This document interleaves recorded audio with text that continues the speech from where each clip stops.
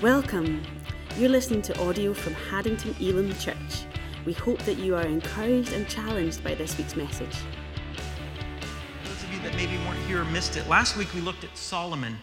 And if you do have your tablet, your phone, your Bible, we're going to be looking at 1 Kings chapter 11. And this is kind of part 2 of that, although it's a bit different. But we looked at how Solomon, in his later years, as he got old, he had a divided heart. And last week I shared that message about the divided heart. He had started out so well. If you remember, Solomon was young and God appeared to him in a dream. And he said, what would you like? And he said, help me to shepherd your people well. And so he, from the beginning, had started well, but ended up losing everything because his heart turned from the Lord. Today's going to be one of those times where we're just going to kind of be introspectively looking at our heart. Although he had great opportunities and promises from God, he could not keep his heart wholly devoted. It says that he began to have all of these other wives, and over time they began to bring in their pagan gods and their pagan rituals, and his heart began to turn from the Lord. He allowed his wives to turn his heart. This was something he could have put a stop to in the beginning.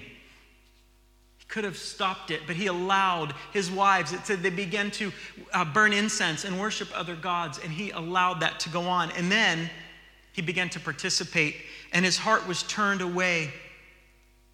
And what was even worse than his heart turning away, it caused him to sin. God had specifically told them not to do these things to these pagan idols and build these high places. But even worse than that, he led all Israel to sin. God was grieved at this, and what we're going to be looking at today is God beginning to tear the kingdom from Solomon. Solomon didn't have the sincere heart of his father David. David would repent and seek God. David messed up. He wasn't perfect. In fact, I had mentioned that the Bible doesn't hide the falterings and missteps and all the failings of the people in the Bible. But David would repent and he would seek God, and he had a heart. God said, a man after my own heart. And David had a heart for God. And there are great lessons that we're going to look at through this message today. Although leading his people from Egypt with an outstretched arm, God had been rejected by the people as their king and shepherd when they asked the prophet Samuel for a king to be just like all the other nations around them. And remember, Samuel was grieved, and God says, they've not rejected you, they're rejecting me. And they asked God, give us a king. We want to be just like everybody else. Have you ever heard that in your life? Maybe if you have children, or maybe even when you were young. I just want to be like everybody else. I don't want to stand out. We have that thing. So Israel, although to be specifically set apart unto God, said, we want to be just like everybody else. We want to be like the other nations around them. They were called to be an example to the whole earth that there was a true and living God in Israel, and they were called to bring salvation to the world. We are also called to separate ourselves from the world. 1 Peter 2:9.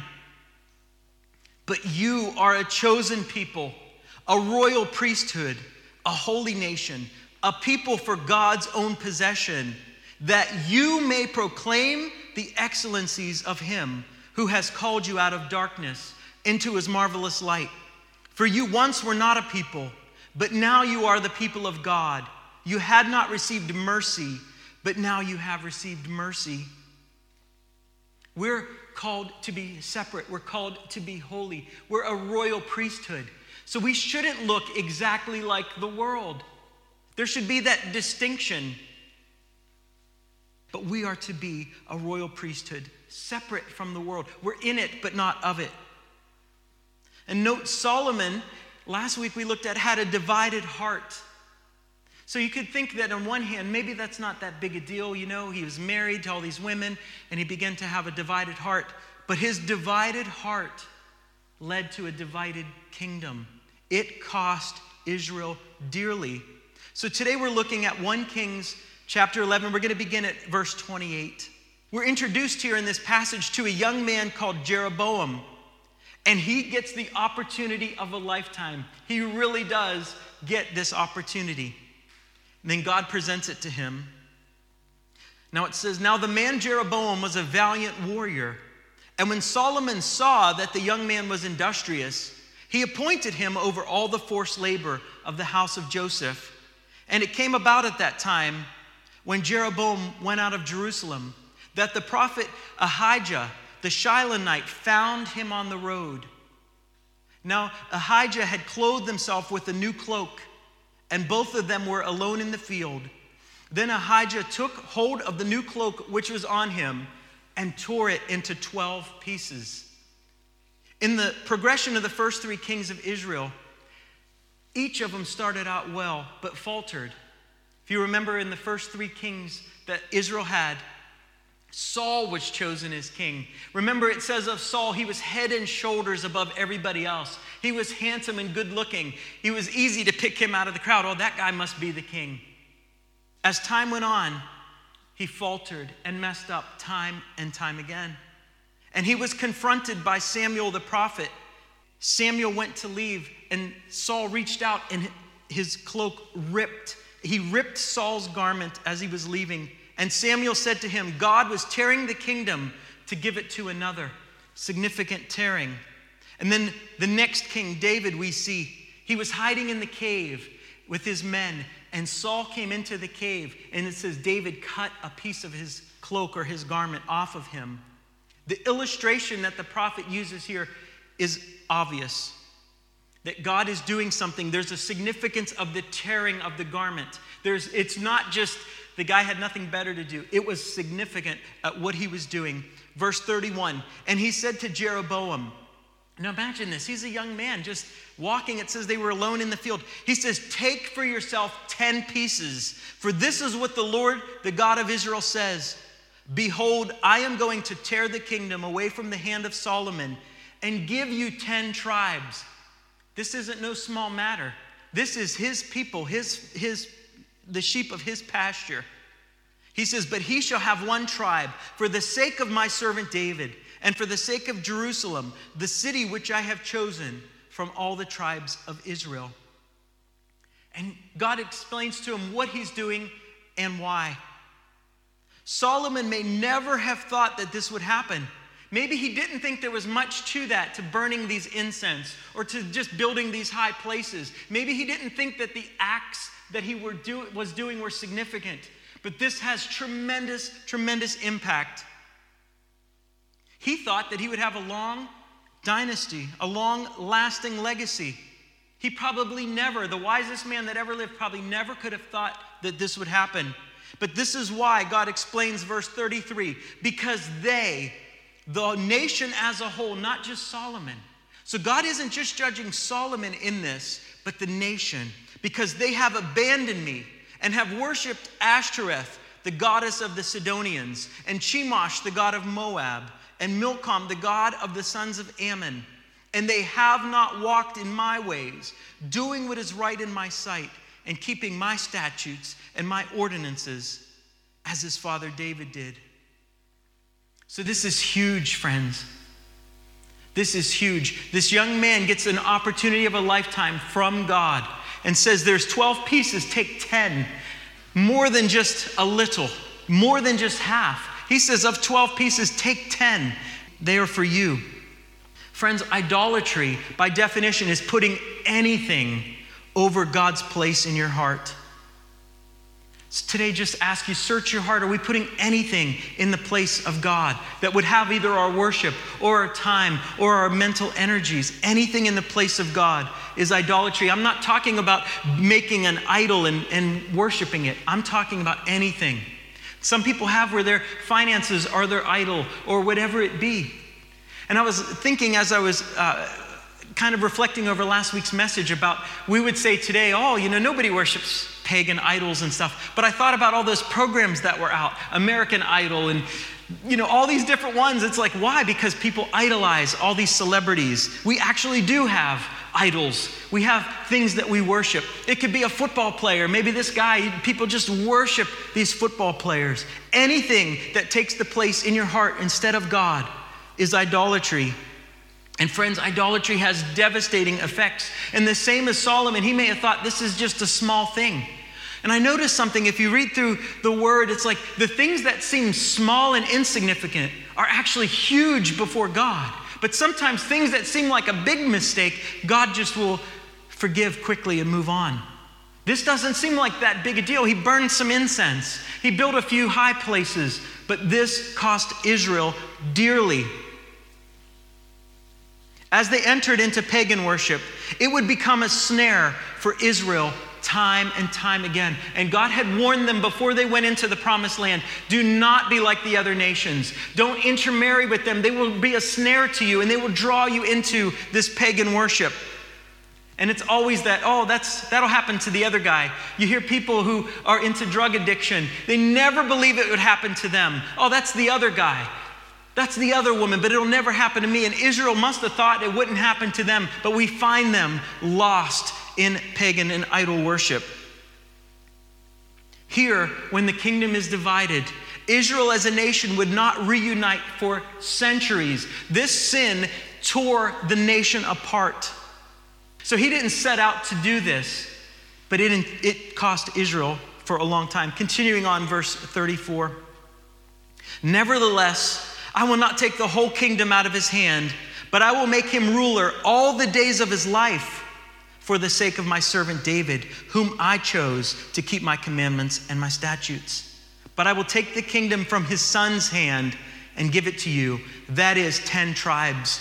But to his son I will give 1 tribe, so that my servant David may always have a lamp before me in Jerusalem, the city where I have chosen for myself to put my name. However, I will take you, saying to Jeroboam, and you shall reign over all that you desire, and you shall be king over Israel. Opportunity of a lifetime, all that he desires. Verse 38, then it shall be, so you'll rule over all that your heart desires, if you listen to all that I command you and walk in my ways and do what is right in my sight by keeping my statutes and my commandments, as my servant David did. And then I will be with you, and I will build you an enduring house, as I built for David, and I will give Israel to you. So I will oppress the descendants of David for this, but not always. This is unbelievable.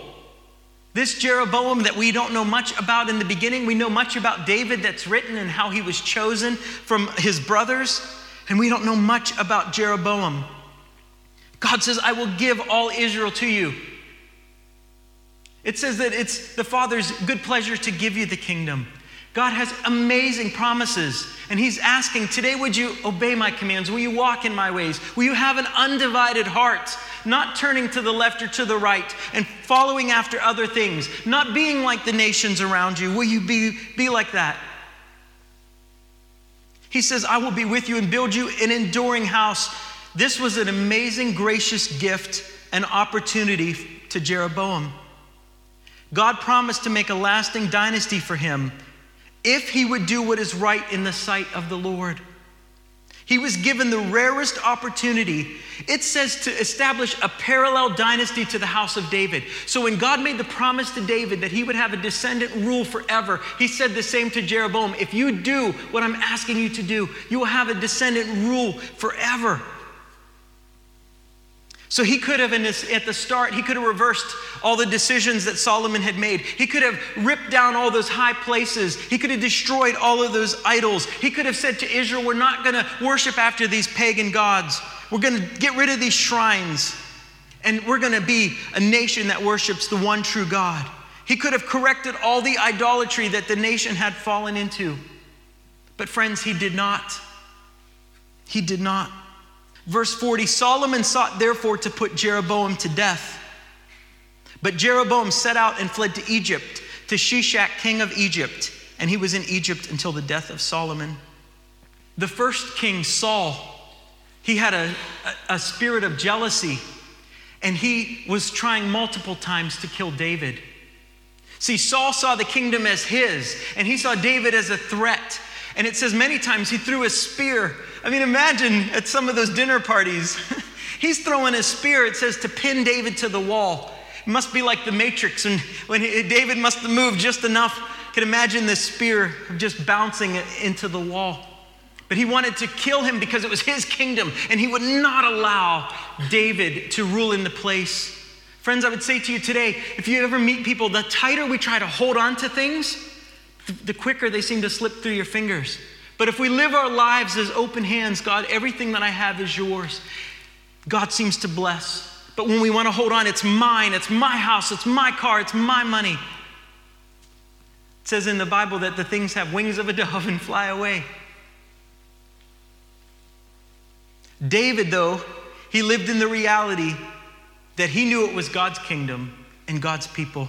And it was God's to give and take as he saw fit. Friends, never forget where he found you. When we start to walk with God for a while, may we never forget. David always remembered, I'm the little shepherd boy, played my harp and sang songs to God. He was a mighty king, a mighty warrior. But he never forgot where God found him. Never forget where he found you.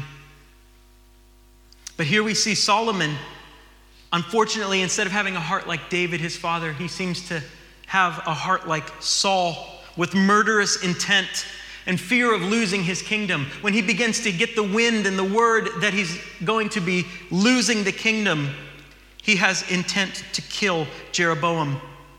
This is more shocking evidence of the decline in Solomon's heart. Because friends, if we're not careful, our heart can begin to get cold and our heart can begin to have some of those things in it. And here he's planning to kill his rival. Jesus says this in Matthew 15:18. The religious leaders were saying to him that we notice that your followers don't wash their hands and they're defiling themselves. And Jesus said this, but the things that come out of the mouth come from the heart. And those things defile the person.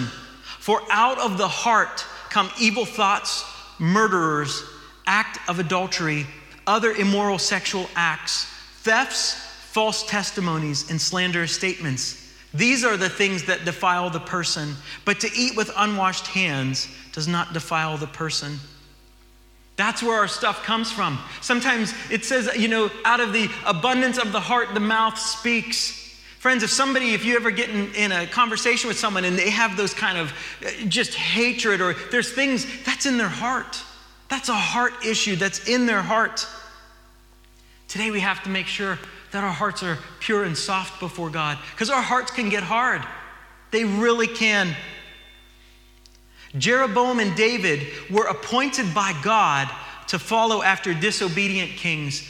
God makes these men try to take the nation in that different direction. David waited upon the Lord to establish the throne. He didn't go out and take it. He had those opportunities to kill Saul, and he did not. And he said, I will not touch the Lord's anointed. And God blessed the reign of David. Jeroboam did not wait on the Lord, but he forced his own way to the throne, and God did not bless his reign. Friends, sometimes we have to be patient and wait for the Lord to do things and not force our way in.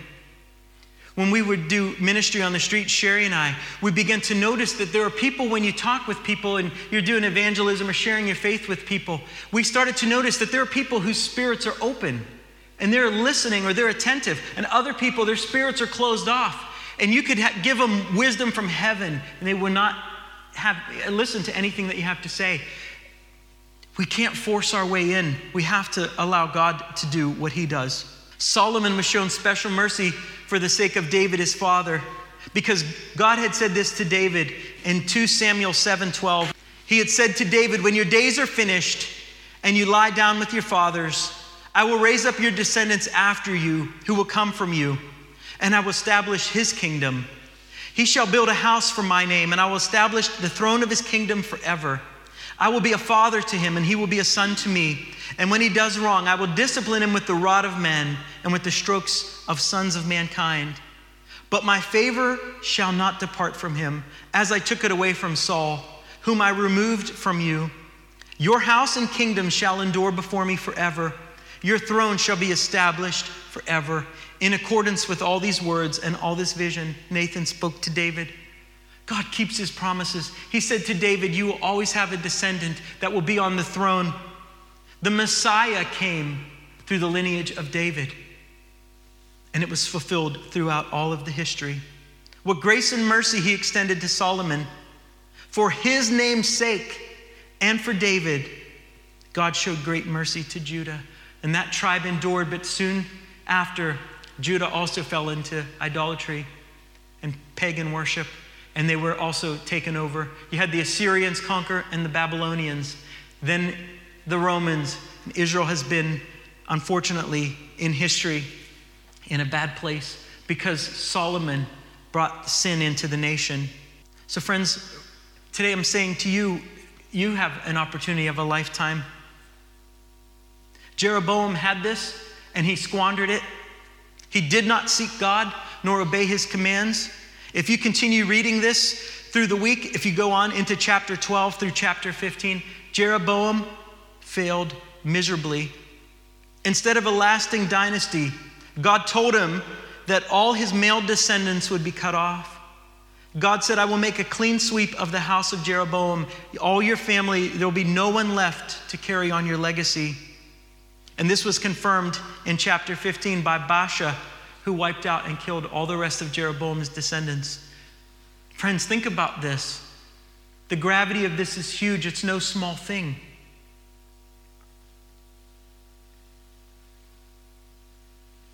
This is a warning for us today. God gives us amazing opportunities. He asks us, will you follow after me? Will you keep my commands? You know, Jesus said to us to go into all the world and tell, to go and tell and make disciples. It wasn't a suggestion. It wasn't, by the way, if you can check in your diary, if you have the time, commanded us to go and tell. And friends, that's what we're here for. We're here to make an impact. We want to be a place where people can come to know God. That's our whole purpose in being. We know that the statistics, don't know if you're aware of this, but when we first had come to Scotland in 2010, Scotland was considered an unreached people group because 95 to 98% of people have no faith in God. There was 3 to 5% of all faiths that attended any church regularly. And yet 70 years ago, there was the Hebridean revival that touched the world. And in one generation, 70 years, more than 90% of people have no faith in God. We would say to people in the States, if you went to church, it was, oh yeah, at Christmas and at Easter. And here, people would say, I go to church at a wedding or a funeral. Not even at Christmas and Easter. And friends, it's our watch. We're commanded to go and tell. Are we sharing our faith? God's given us amazing opportunities for a blessed life if we obey him and keep his commands. And this is something that we constantly need to do. We have to search our hearts to see if we've compromised in any area. Maybe we had such a love for God when we were first saved, we first came to faith, and that's years ago. Maybe we've begun to drift from God. Is our love for God growing cold? I know when people first come to faith, they want to tell everybody. They're so excited. Let me tell you what happened. But after years, they might not ever share their faith with anyone. God had said to the nation of Israel that he placed before them life and death, blessings and cursings. And God implored them to choose life. We have that choice in front of us today to obey God and choose life, or to reject Christ and face death. And worse than death actually is the eternal separation from God for all eternity. The Bible says that he has placed eternity in the hearts of men. Friends, I say to you today, choose life. Choose life. And it's one of those times where like I said, it's introspection. We have to look at our heart. Is my love for God growing cold? Is my desire to share my faith with my family or my neighbor waning, or is it like it was before? God gives us tremendous promises in his word.